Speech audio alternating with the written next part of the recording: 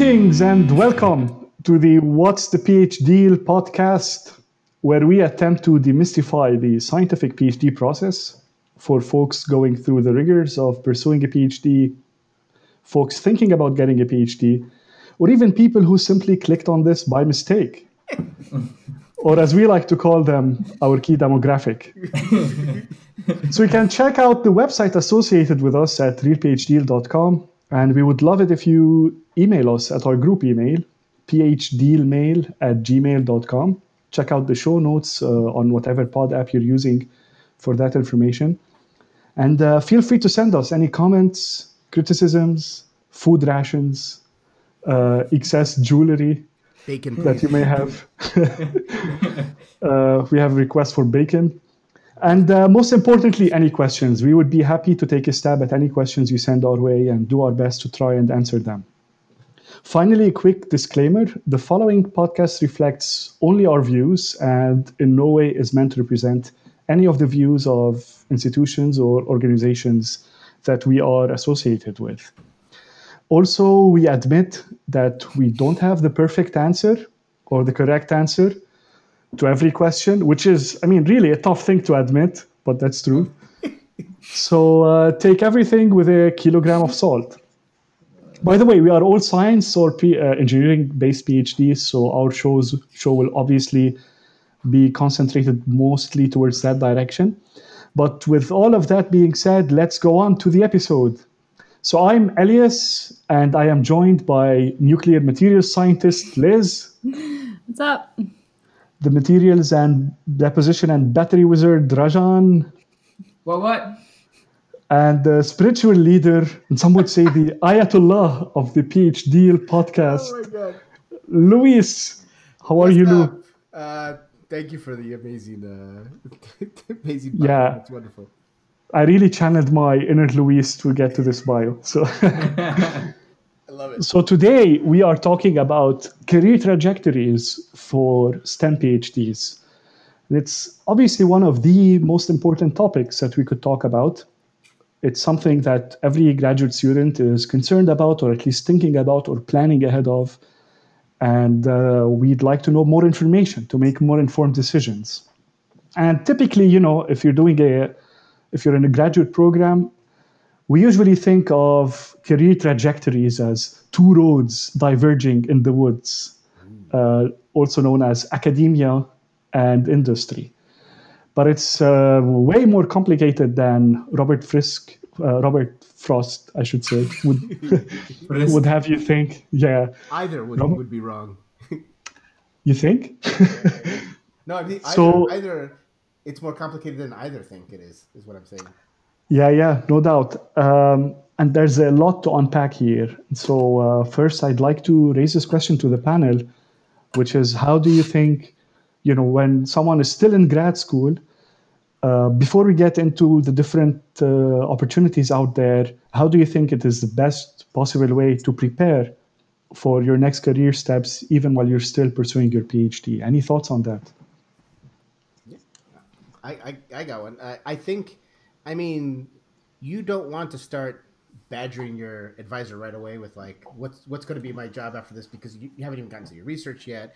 But it's not a bad idea to go to, there's always like career fairs going on for, for students, whatever institution you're going to be at. And it's, as a grad student, even if you're first year or second year, you're nowhere near finished with your degree, but it's not a bad idea to go to these fairs, start talking to people, get used to talking to these people. Who knows, you may see them, in another 4-ish years or 5 years when you're finished with your PhD. And then, they'll remember you. It's not a bad idea to start talking to them already. Find out, you say, oh, I'm studying this. How would this, are you looking for me, I was saying, I'm starting to get into nanocomposites and different materials within my material science program. And they, I would get feedback like, oh, we have people working on that in this division of our company, and we find this area kind of exciting and getting big. So it's good to kind of figure out what you're doing or what you plan to do, because of course it can very much change, has some kind of purchase in reality once you leave the cushy confines of PhD life, that what you're working on can eventually translate over to an actual job. of course, academia is different story. You're kind of selling yourself and your research, but especially if you're looking for a job in industry, it's good to know what's out there and what they're looking for and what matches well with your degree, and just be upfront about it. Just say, look, I'm a first year, but I want to get a jump on things, and they'll really appreciate that. I think when I was talking to them, they seemed to really like that. They were like, oh, that's great that you're doing this. Like, here's what we're looking for. Here's the kind of, and on top of all this, you get to take home some nice swag. You get like tons of pens, Sure. USB drives, and everything else. So it's that's I think what you should start doing right off the bat. And it doesn't take much to do this. Of course, you have to wear a suit and nice clothes and stuff like that. But besides that giant price to pay, you're just gonna win from the situation. I think I think that's for me that would be like a first. I think one thing I'd like to add to that is so internships are totally a thing for PhD students. Like these career fairs and seeing if there are like co-ops even or just summer internships that you could potentially apply to and participate in. I think that could be a very helpful step in you understanding what jobs are out there. And even if you don't like your job at that company, you get exposure to a company and understand what they do. And it's an experience, right? So you get to figure out kind of if you like that sort of work, if you don't, and then you can, if you do that early on in your PhD or grad school or wherever you're at, you kind of get a flavor for what you could potentially be doing later down the line, or you're, knocking something off the list. I don't like this. Let's move on. Something that I also think was, maybe this was a little bit odd of me to do, but when I was in grad school, if I was just like, I wanted to think about what would I'd like to do next, I, for whatever reason, always thought a national lab was something I wanted to explore. So I decided to yeah, right. So not surprisingly, I ended up at one, but I started by looking at where are they and what do each of them do.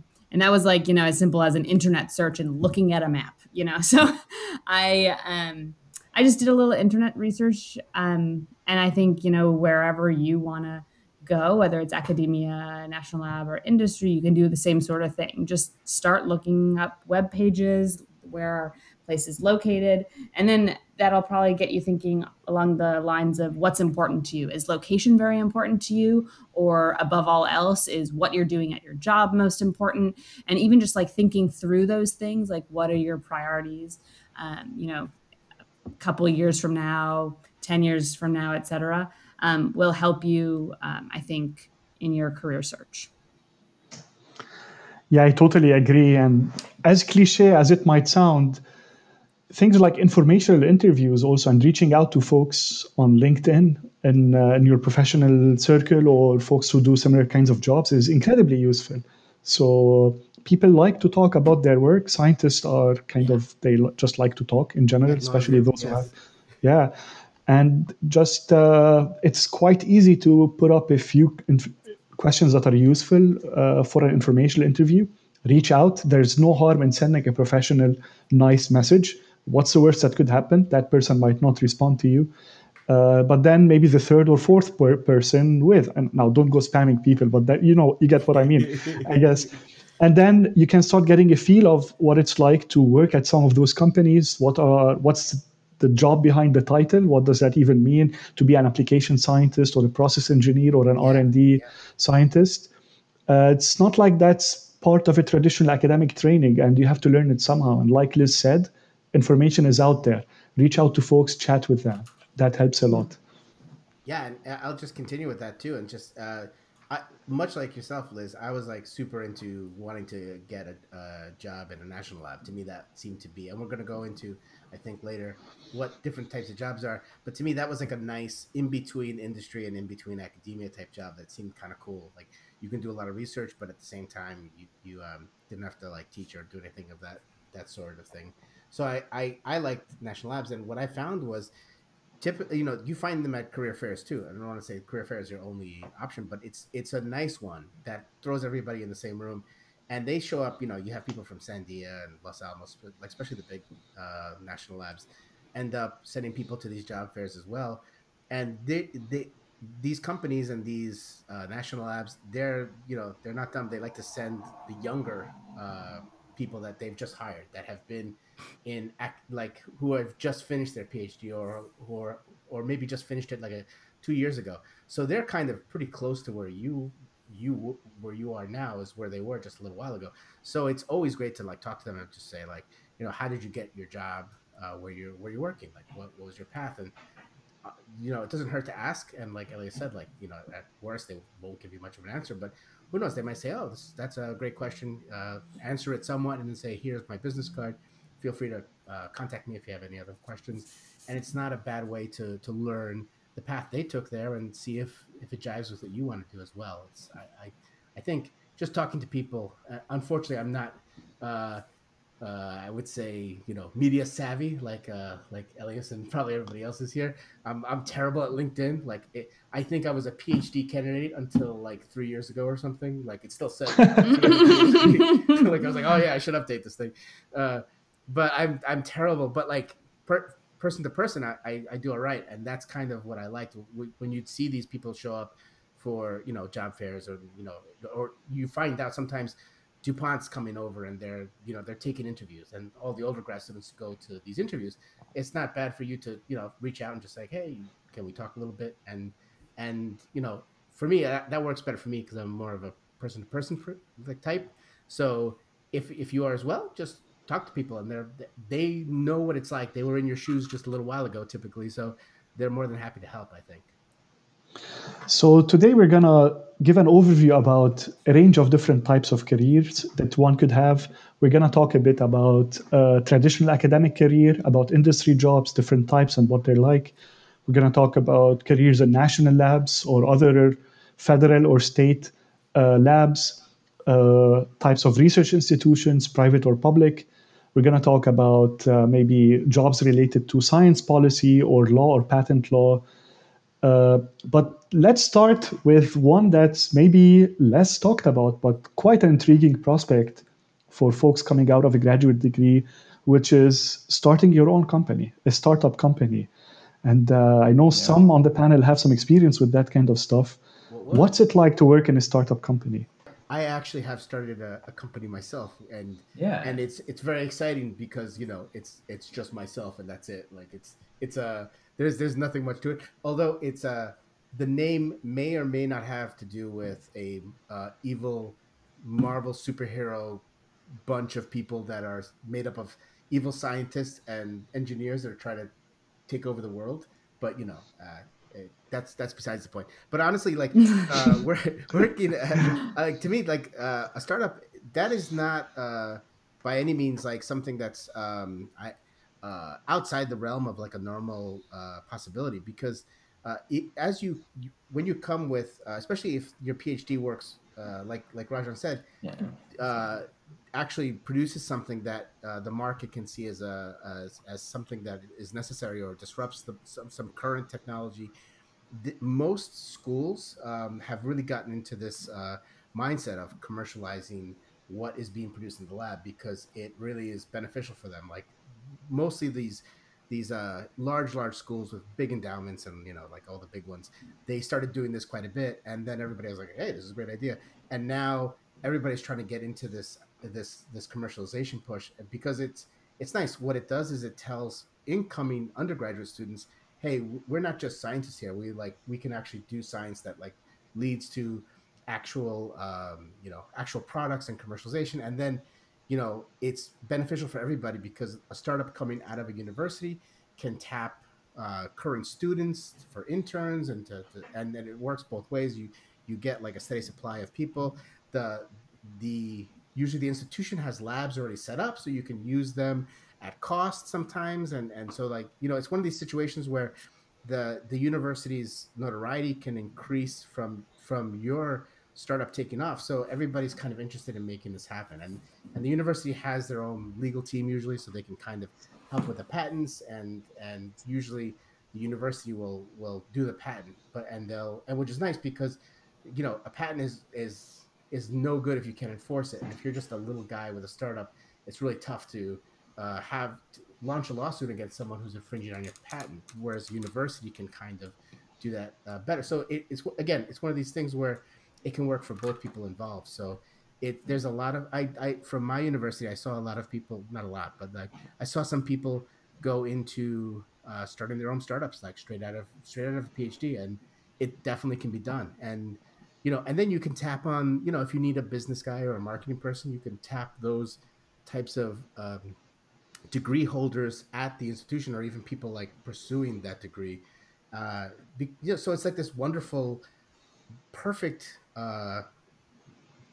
fertile ground for growing a startup, and I think that's definitely a viable course to go if you're interested in the more business side of things. Of course, you have to have an entrepreneurial spirit and be willing to take, like Rajan said, a larger than typical risk. I mean, it's easier to go, not easier, I would say, but it's less risky to go to work for like a large company than to start up your own company, because most of them end up not working. So, but it can be a fun ride depending on who you are.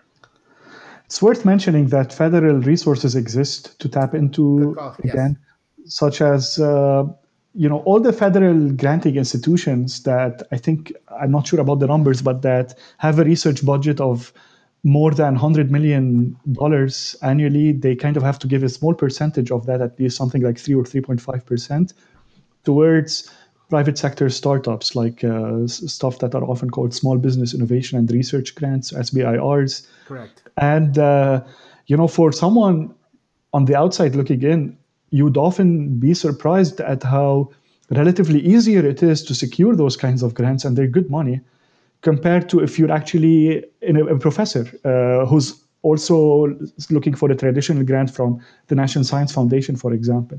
They have a better success rate of approval because that's what the federal government is interested in. It's fostering these innovation ideas. And if you have a science or STEM PhD, then that gets you even further. And there are multiple phases you would go through, and maybe someone has better numbers, but I've read something like in the order of 150K up to, in subsequent phases, if you pass to the next phases, up to $1 million, which is decent. For some kinds of businesses, that goes a long way, and so it's something to play with as well. Yeah, and it's not only the federal government that really tries to incentivize this; also the local governments, state governments, city governments. They want to see jobs created there. So to them, this is investing in a company that's going to potentially blow up. It's a lottery ticket that, like, for them, it's like they're putting money into all kinds of projects, hoping that it brings jobs, it brings opportunity. And why not take a bet on someone who's a local PhD student from one of your local universities that has a great idea? Like there's a lot of support for this kind of thing. It's just one of these weird things that everybody seems to support. It's like everyone thinks small business, they're what keeps the economy humming there. So there's a lot of opportunity for this kind of thing if you're willing to go into this somewhat risky water and kind of have an ability to and a want to deal with many different problems and things that come up, and wear many hats. But if you're this type, I mean, it's not a bad idea to start thinking about it early, and then maybe take some business classes while you're at pursuing your PhD. That this is often an option for a lot of people, and I know a lot of the people who went this route did this very thing, because we have this great business school at Cornell where I did my PhD, and you could take these courses and they're free for grad students. So it's like, why not? You have like this world-class education, and this is true wherever you go. It doesn't matter. Like universities have business schools, so you're going to be able to like learn the lingo, the jargon, the way markets work, and you can kind of be more prepared for it.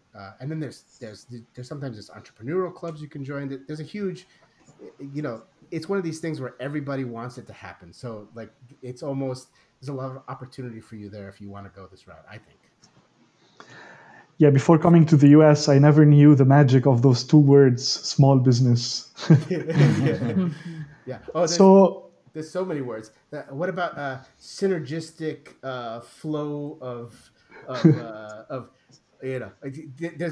god, yeah, don't get me started. Like, elbow drop of value proposition on your pain points, and forget it. Like we can just go off the rails on this.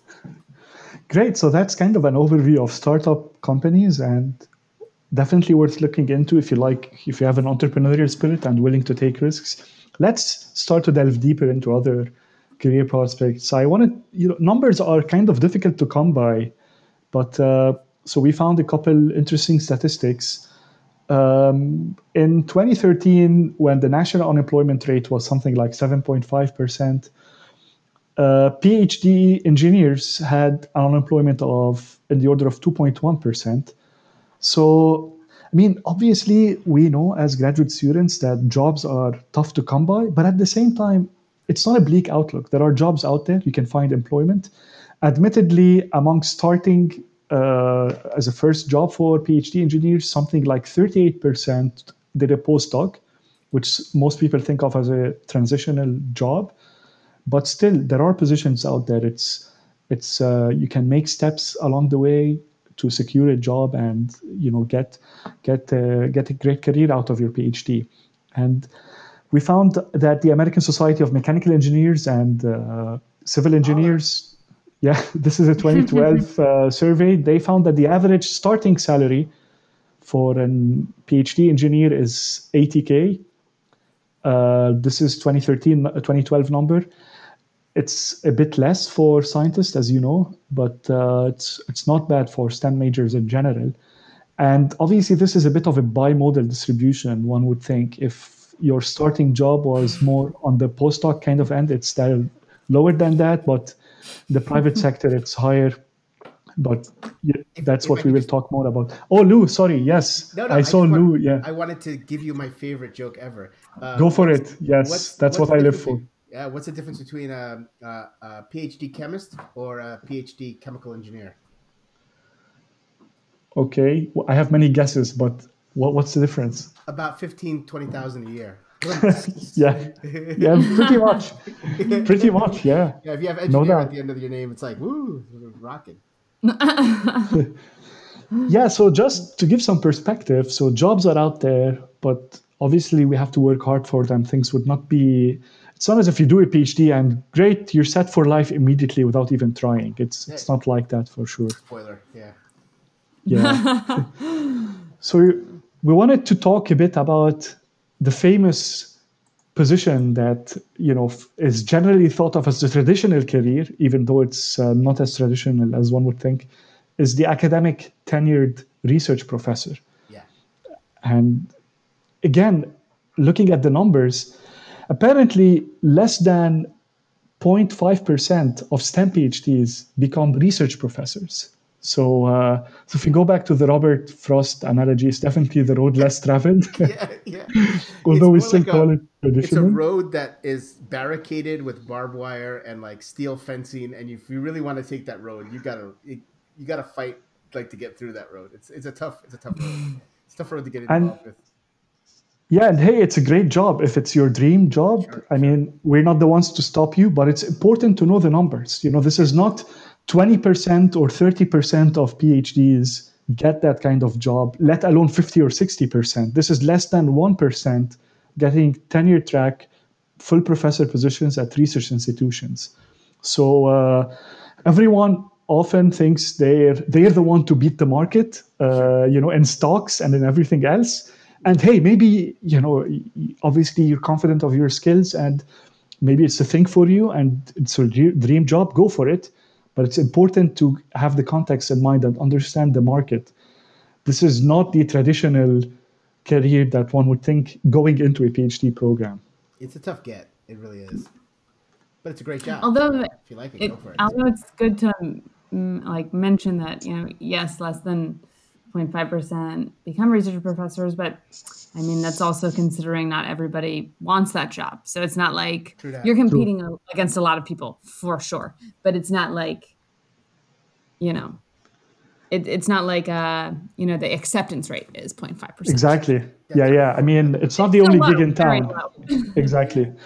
It's not the only gig in town. About the competitive rates, the applicants per position for these kinds of jobs is between 150 and 250 applications. So it's a tough market to break into. Yeah. And also, and it's not like, everybody who's applying has a PhD.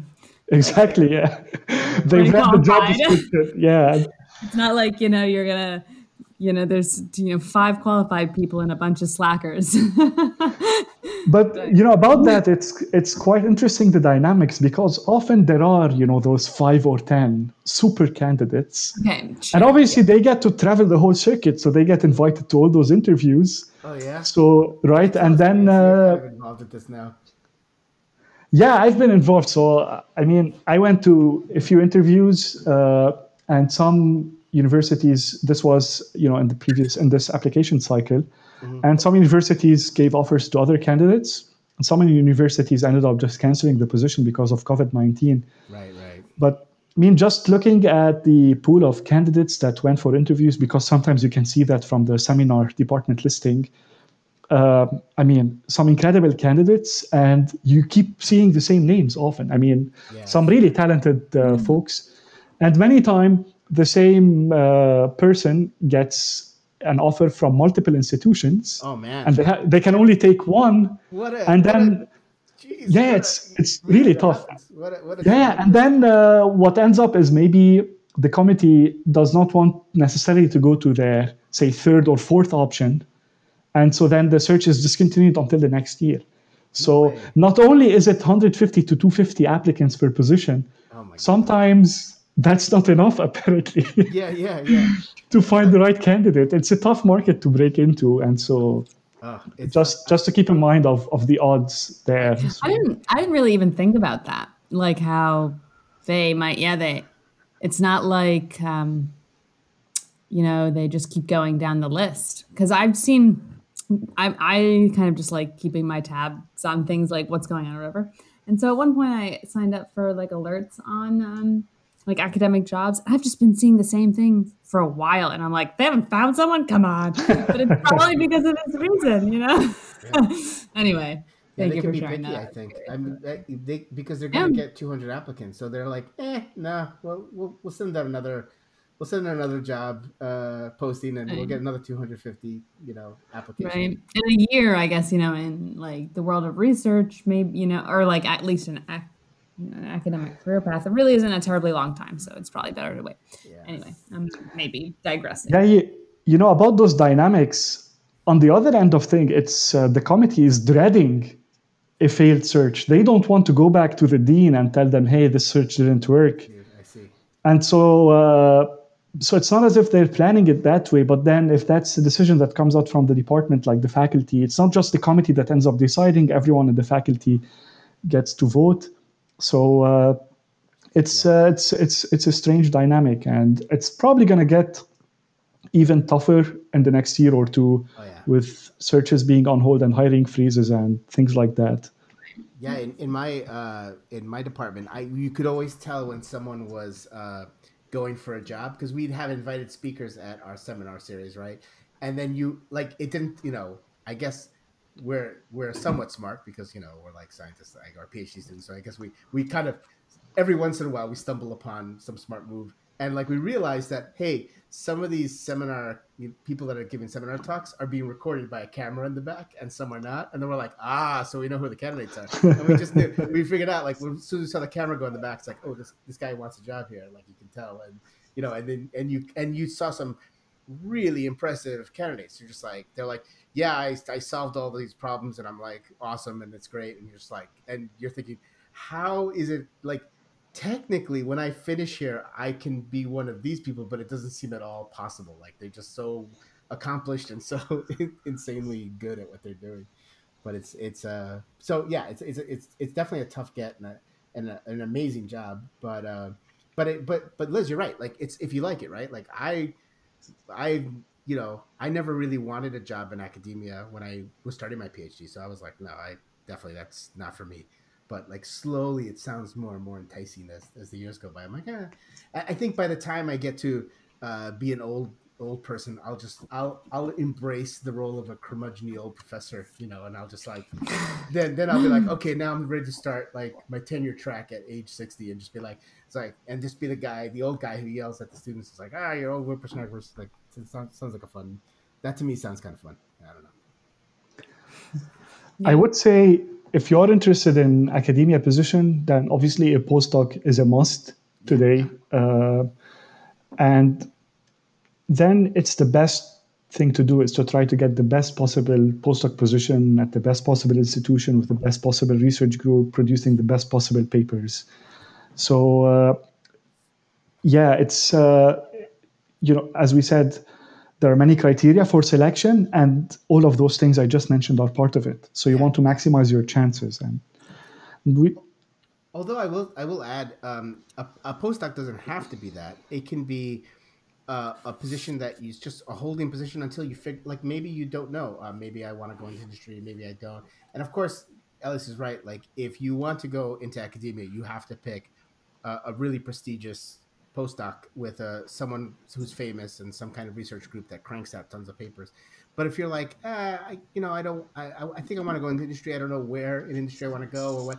You need like a job for a little while. A postdoc gives you this opportunity that hardly anybody else has. You can go anywhere in the world, which is as long as you can either speak their language or they speak the same language. It's amazing. You have so much open to you. You could be like, I want to live in, London for like a year. You just find the postdoc somewhere in England. I mean, it's honestly like you have this opportunity that like not a lot of people do.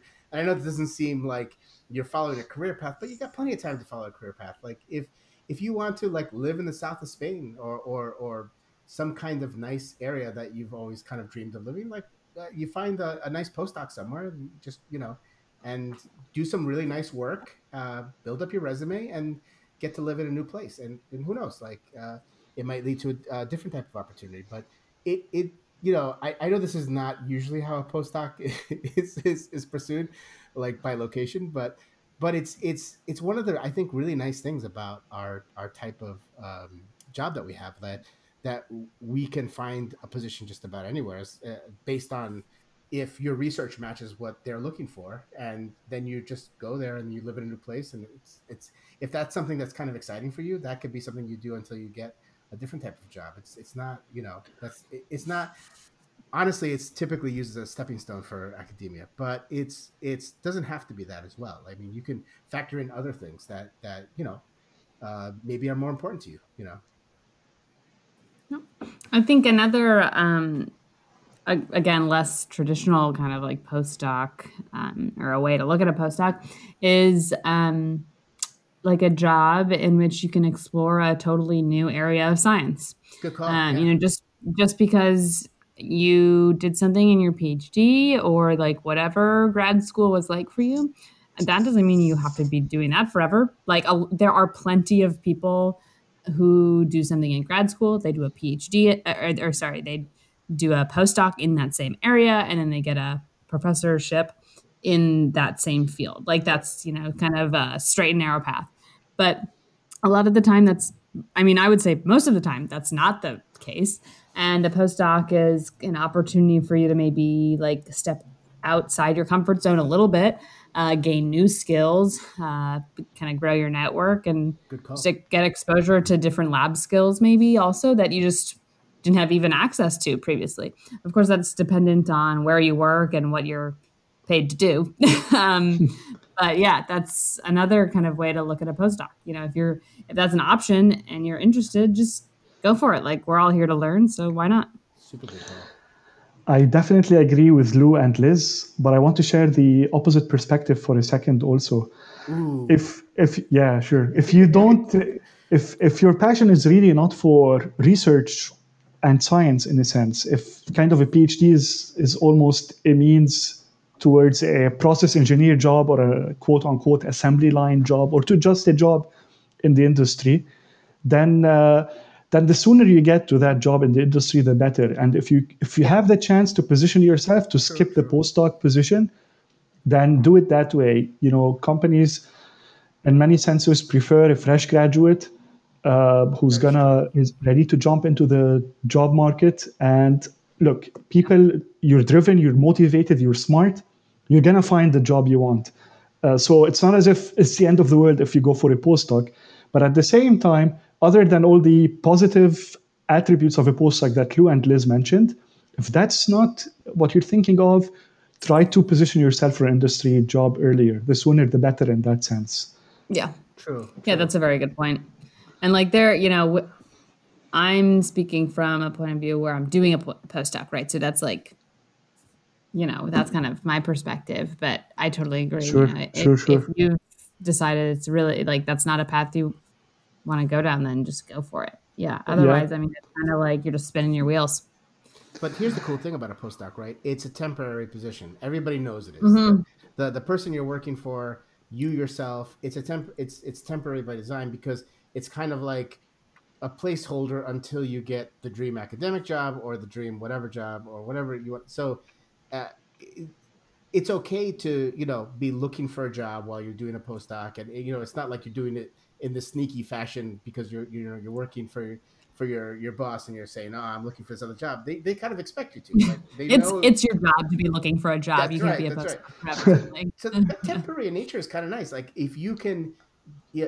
And again, Elias is right. Like if you want to work in industry, it's probably best just to go right into it. But if you can't for whatever reason, it's not a bad idea to look for a postdoc and then maybe like Liz says, develop some skills that you didn't have in your disposal, or explore something, or and just or maybe like I said, like just like, hey, I want to live in the south of France. That sounds nice. Like and just in do it for a little while, and then 6 months later you get like a job interview. You go to it, you kill it, and then you get the job. And it's not it. If you're doing a postdoc for several years, that you're no longer a recent graduate. But if you've done a postdoc for 6 months or so, you're still pretty much a recent graduate, and they're still seeing you as that. So that's not it's not a bad temporary position. It's a something that most other jobs don't have, is this kind of ability to kind of flex your career a bit, like by just taking a temporary position where everybody knows it's temporary. Like everyone's like it's like totally aware of it. You tell your boss that you're working for your postdoc. You're like, yeah, I have an interview here, and if they offer it, I'm taking it. It's like, oh, good luck. Hope you get it. It's just kind of how it is. And so it's not a bad thing to, I wouldn't say take advantage of, but it's not a bad thing to enjoy the opportunity that this can provide in unorthodox ways. And as you know, I'm all about unorthodox stuff still. Like that's right, right. that's the way to go. yeah, absolutely. I mean, things are what you make of them, and you can definitely have a great, enjoyable experience and make it the best possible way for yourself. Okay, so let's also talk about industry positions. Oh yeah, And industry can mean a whole sorts of different things. And, cha-ching. Yeah, that's one thing to start with. But I think one of the first key things we can talk about is do not limit yourself. You have a STEM PhD. What companies often see when they see that, what it means to them is a motivated problem solver who can learn new things. Correct. So do not say, oh, this is not a company that's doing thiol functionalized gold coated carbon nanotubes for storage of, do not limit yourself. That's right. Across the board, even for your subfield or even for your field in general, think of yourself as a problem solver, market yourself that way, and find the job you like. Yeah, just to add to that really quickly, that is exactly was my experience. Like I went to a job fair like towards the end of my PhD, and I was just like looking. I was super single minded and focused. I was like, I want a national job. A national lab job, and this is what I want, and I've wanted it since I started my PhD, and that was kind of my target. And then, as I'm wandering around, I start like, sometimes those lines are full. I'm like, let me see what's going on over here. So I went to like the Intel line, and I had never worked in a clean room. I had not done any kind as a material scientist. Intel likes material scientists because most of their problems are materials related. And but I had zero experience working with silicon, working with a clean room, nothing. And I started talking to the guy, and he seemed completely like, as much as I tried to sell that I wouldn't be a good candidate for his company, he's like, what have you done? I'm like, well, I did a lot of electron microscopy while I was at Cornell, and I did and he liked the fact that I jumped into things that I wasn't, processes, machines that I wasn't, never had any experience using, and I just jumped in and became the person who was doing that for my group. And he's like, that's great, that's what we're looking for. And I was like, yeah, but I was like, I haven't not worked in a clean room. He's like, I don't care. Like, I'm putting, we're going to have like a on-site interview with you. I'm like, okay. And I had an on-site interview with them, and it led to, on-site at the school. And then it led to an on-site interview at Intel. And it was like really cool. Like, and I was like, and at that point, I had no other job offers. And I'm like, I probably should take this. This is a really nice job. And my advisor was like, he's like, this is a job you need to take. It's a good company. They pay really well. You can set yourself up really nicely. And I'm like, I know but like, no, I think I still want to try for a national lab. He's like, oh, wait, you're crazy? Like, he was like, just kind of really upset with me. He was like, I feel like you're this like kid who wants to do what he wants to do. And and my advisor was really awesome. Like, he was very much like looking out for my best interest. But I was like, no, I think I'm going to say no. Even though it's very tempting. It was very tempting. I was like, who knows? Right now you could be talking Lou, the Intel guy, who's like cranking out microchips. But like, it was a nice, and they really did a nice job of. I was like, oh, I could see myself here. But then I was like, no, I know what I want to do. I want to work with the research I want to do, and I thanked them very much, and it was great. It was a great experience. But like, but it's exactly what Elliot said. Like, they're not looking for like somebody whose research matched up perfectly with what they were doing. They just want people who can solve problems, who are smart, who can learn things. Like, they'd rather have a PhD handling all that than someone who's not a PhD. So you can find all kinds of jobs that you don't think you're qualified for, and it's pretty cool. Like, you have a lot of power with this degree. And one thing I want to add to that is something I didn't mention earlier that would be a good resource if you're like, interested in exploring options is Elias mentioned, just kind of interviewing people. I forget the word you used. Informational. It gives us this, vibe, like, what you're doing. Yes. Yeah. It would be more helpful if I remembered that term. But anyway, lean on the faculty members in your department or at your institution in general, because if you look around, maybe a handful of your professors have stayed in a very like academic track, maybe, but most likely the faculty in your department is kind of a mix of people who have a bunch of different experiences.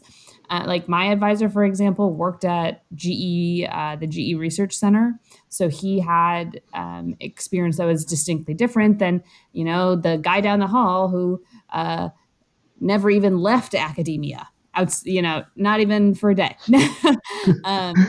So these people that you can ask about experiences and what other, different jobs might be like are right there in front of you. And also I'm noticing, which, maybe I should have noticed earlier, but this, kind of trajectory of going to a national lab, maybe working there for a couple years or maybe even 10 or 20 years, and then jumping back to academia. That seems even like pretty standard at this point. So if you're interested about national labs, probably someone on your campus has that experience. Yeah, good call. So job types in industry have a whole spectrum ranging from more technical jobs such as R&D, product development, process engineers and such. And then slowly on that spectrum towards less technical, things like project management, market analyst, consulting jobs. And really, you could slowly transition to any kind of job. And the percentage of, say, the business or the marketing component is different in these. And, for better or for worse, many times less technical often means more money, in a sense. That's the world we live in. But it depends on what you like as well and how you shape your career to be. On the other end of this, on the more research-heavy end, it's worth remembering, many people prefer to stay in academia because of the research itself. And I'm the first to say that sounds very appealing to me. And that's why, I'm going through this process like we just talked earlier. But it's important to say that, most R&D funding in the US comes from the industry, something like 70%, according to a 2018 report from AAAS. Bringing the comes from industry. Look at you. Yeah, I know. Yes, it's. I'm impressed. Yeah, after. 100% of Luis is impressed. I'll tell you that. Man. After the quals episode, where I realized midway through the episode that I haven't even done the quals, I can't, I kind of started preparing for this stuff. Oh yeah, look at you. Nice. Yeah, but it's, I mean, R&D in the private sector is different in nature and type and many things than R&D in university or a national lab, but it's still research based. So, and maybe in future episodes, we can, if we decide to do a series on career pathways, we can delve deeper into this kind of data. But you can find research, curious, driven jobs in the industry as well, is our bottom line message here. Oh yeah, yeah, and you can even, well, I don't know if this is one of the things we're going to hit, but you can even work as a PhD. You can go into government jobs that are not typical jobs that you think of scientists, because they need scientists everywhere. You can be working as a forensic science in a lab. I know someone who got her PhD and is now going that career track. I mean, FBI, the Federal Bureau of Investigation needs forensic scientists all the time. I mean, a lot of crimes get handled using scientific principles. So, your degree and your expertise doesn't have to be just because I can't even remember what you were talking about, Elias. Thiol functionalized carbon nanotubes. I can't remember what it was. Like whatever you're working on, as amazing as it sounds, it doesn't.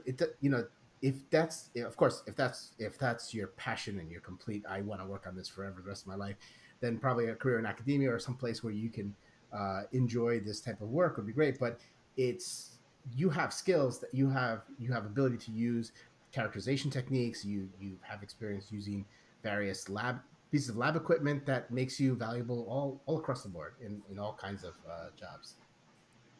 And we've all watched CSI, and the data in that kind of work is just so clean always. The mass specs are perfect Gaussians. And you have, like, I think something like $50 billion budgets for every department. Yeah, and everyone is good looking in that department. Great actors, good looking. Honestly, if you don't have a modeling profile, don't apply to one of those jobs. They only take models.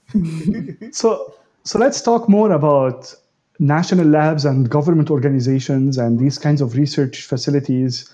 So Liz, you've mentioned a few times already your work at the national lab. So for someone who's done research as a grad student in university, what's different about a national lab?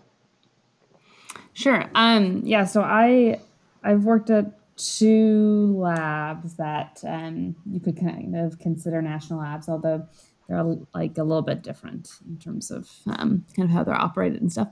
But so I would say the biggest difference to me is that there can be very like fundamental research that occurs at national labs, for sure. That's there. But I think a big difference is at a national lab, and this will change depending on the national lab you're at and your funding agency, is the connection to either application or sponsor, I think, is much stronger than in an academic environment where maybe your advisor is more, tightly linked to proposal writing and, updates to whatever funding agency might be funding your research. So I think that's a big difference. And why is that important? It's important because instead of like there being this sort of more exploratory nature of work that I think is a little bit more celebrated at university, there's much more of a push to connect your experiments to deliverables that directly address your objectives and questions you wanted to answer as stated in your original proposal, and what is your sponsoring agency really interested in. I think that I would say that is like probably the biggest thing to me. Makes sense. Biggest difference. Yeah, I agree. And I think one key difference is that they're often maybe a little bit longer term, higher risk, higher reward type of project. And by definition, it's not something that could be done by a PI and a student, because otherwise the funding agency would just say, hey, we have these awesome universities, why not do this work there instead? Right. So And that would be cheaper. exactly right. Yeah. So by nature, they're high risk multidisciplinary projects, which is kind of a fun environment to work in at some level. Oh yeah. And maybe it's a little bit more professional and less educational. And of course, we need both models, the university model and the national lab model, to solve different types of problems and to train people and all that good stuff.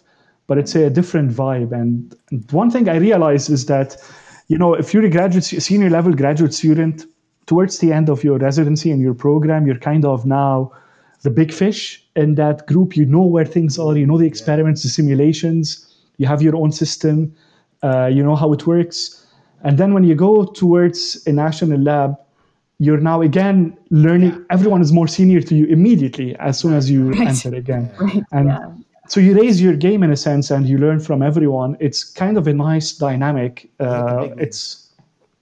It's worth considering these options. And I should say, for a foreign national as well, options exist at national labs. It depends on the type of project, but there are many options, and often they come with pretty good benefits and compensation. And importantly, for foreign nationals, they help you with your immigration status. Although that is becoming more and more prevalent in university postdocs as well, which is nice. So, because people might be worried about that component, do not disregard this option. It's a nice option. Look into it. Yeah, and I would just add to that too that you know the one of the major differences between I would say research that happens in academia and research that happens at national labs is in academia it's like what the driving force for the research is what the PI, the principal investigator, is deciding that is important, and they will put together a research team of students and postdocs and whatever, and push this the motivation is to expand a knowledge base, right? For the most part, and sure, they can have applications that are that can affect national policy and whatnot. But at the same time, you are really, as a PI for one of these academic institutions, you're really pushing the boundaries of science and what we know. Whereas a national lab, it's like you're hitting things that the federal government has decided are really important for the nation, right? So if you're working at a U.S. national lab, let's say a Department of Energy lab, they can be like, okay, batteries are really important to us now. We need a lot of research in batteries, and that work did happen in national labs, and a lot of the reason why we have lithium-ion batteries now is because of work that occurred in national lab because they prioritized it. So you're kind of fulfilling a national mission and using science to do that versus expanding out the breadth of science and human scientific knowledge. So it's a bit different. You may be even working on the same exact work in both, but the reason behind that is a little different. Like one is like the U.S. government has decided this is important, and the other, you yourself decided, hey, this is important for humanity to know this, so I'm going to push into this. I think. Yeah, great description. So there are two more career tracks we wanted to kind of describe a little bit. One is relatively similar, which is working at research institutes. And these could be private, although that, in a sense, maybe I'm being too unfair. It's a bit of a dying breed. There used to be Bell Labs and IBM, and those used to be huge. And now there's much less of that kind of private institute, and R&D has kind of worked its way into smaller departments of existing companies, but they still exist. And a great example is Janelia, who've done that really impressive work and Nobel Prize-winning work on, say, things like fluorescent microscopy. And so these kinds of positions exist still. Yeah, I work at one of these. Yeah. Yeah, and of course, there are many of those really cool institutes that are affiliated with universities as well. And so, Lou, you've had some experience with that. Yeah, it's kind of interesting. Like, to me, I found it to be very. I mean, every institute will be different, of course, and has different overriding mission statements. But by and large, it's a place where you can do research that and in an academic institution where you don't have to teach. So it's very similar. Like it's appealing to me for the same reason that National Lab was appealing to me, because I really didn't want to teach. Not that I dislike it. I actually like it. It's kind of fun. but it takes you out of the lab, and I'm a lab rat. I love being in the lab. I like cranking out work in the lab. That's like my favorite thing in the universe. So to me, it's just like that's too much of a time suck. I'd rather be concentrating heavily on just cranking out science in the lab, and so that's why I like a national lab, because it was like as researchy as you can get without going for an academic position. And I think a research institute kind of fulfills the same thing for me, and definitely UDRI does. And there's other examples like MIT has their own research institute called Lincoln Labs, and that's a place where I don't know how they're affiliated with them. I know for us we're part of the university. Lincoln Labs might be its own entity, might be part of it, but it's definitely. I think MIT is kind of like these research is a contractor or something. Okay, yeah, I wasn't sure, but these research institutes definitely exist, and for it depends on the type of job you're looking for. But for me, it was exactly it was like a natural progression from national lab to this, and it was and of course every lab has different mission statements and whatnot, but or every institute, but at least the way mine is set up is really kind of cool. It's very if you can do the work you wish to do as long as you can get it funded, they're fine. So that was really appealing for me, and that might be if that kind of thing is appealing, that might be something that's appealing for others as well. So Lou, do you get an influx of students from the university? Is that the good thing? call? Like that's almost the best part. It's like you do, to answer your question, but I love I got that impression from from your answer. Before I get too excited about it, but yes, definitely yes, and definitely that's the best part. You get to work side by side with students, like you would at some national labs, but at some national labs they don't have an institute associated with them. So that was something that can be lacking there. But if your research institute is attached to a university, it's great. You can tap these PhD students and mentor them, and look at our wonderful episode on mentoring for more on that. but to me that's so exciting to see the scientific process happening through a young researcher's eyes. Is very exciting, because you see them get just as excited as you were when, or hopefully for everybody is, like when you're just starting your PhD. It's really cool to see them start to grasp things and start to become scientists. Like they start to leave their undergraduate cocoon and kind of morph into a beautiful scientific butterfly. Wow. Yeah, that's right. Bring another analogy. But it's great. You watch them progress and learn, and start to ask the right questions, and then where you're like, oh man, that's a really good question. Yeah, I don't know the answer to it, but that's a great question. Let's figure it out. So yes, you do get to work with students, and it's awesome. That was a big draw. Fantastic.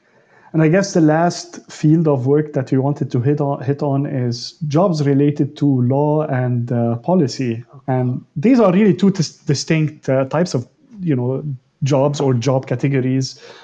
In law, it would be something like intellectual property or patent lawyer.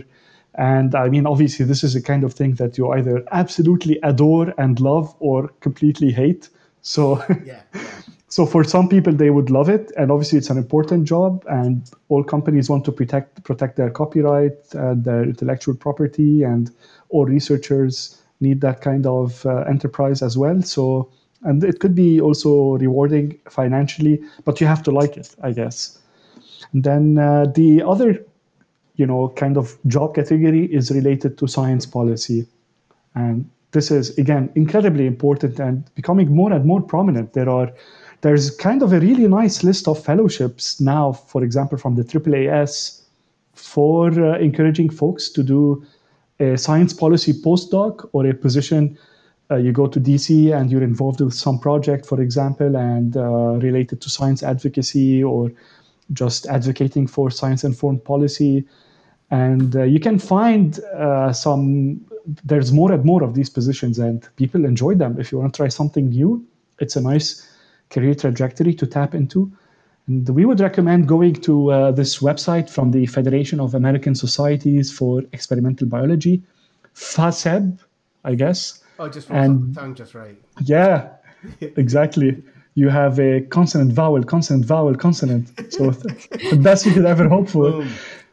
And they have a page on science policy fellowships. I mentioned the AAAS one. There's also a relatively new one called the Fellowship for, it's called Tech Congress, which is focused on communicating more advanced knowledge in the tech industry to policymakers. That sounds kind of cool. And yeah, I mean, there's people who are the right people for these kinds of jobs, and they're obviously very important. So if it's your thing, go for it. Yeah, you will be dictating the policy that the rest of us are trying to. I'm not sure dictating is the best word to use. Okay. But that's great. Shaping. Yes. Yes. Shaping. Yeah. You always have like the right word for for my I know. crude attempt to describe something. So what are any kind of follow-up points that any of you wanted to add? I think we had a pretty nice episode today, just with an overview of all these kinds of jobs, and it's maybe a lot of information to take in from one episode.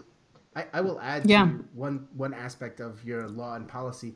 I recently just was talking to a patent attorney, and I found out that within his patent office there's like a bunch of PhDs that like kind of went the law route as well. And like as he's describing like everybody who's working in his law office, I was like, dude, like you can just start a research group. What are you doing? Like just forget law, just plop down in the lab and just crank out some science. Like it's amazing how you can really use that as a way to get into law. Like there's and because they need people who understand patents and understand the science behind these patents. It's for these technical patents, so it makes perfect sense.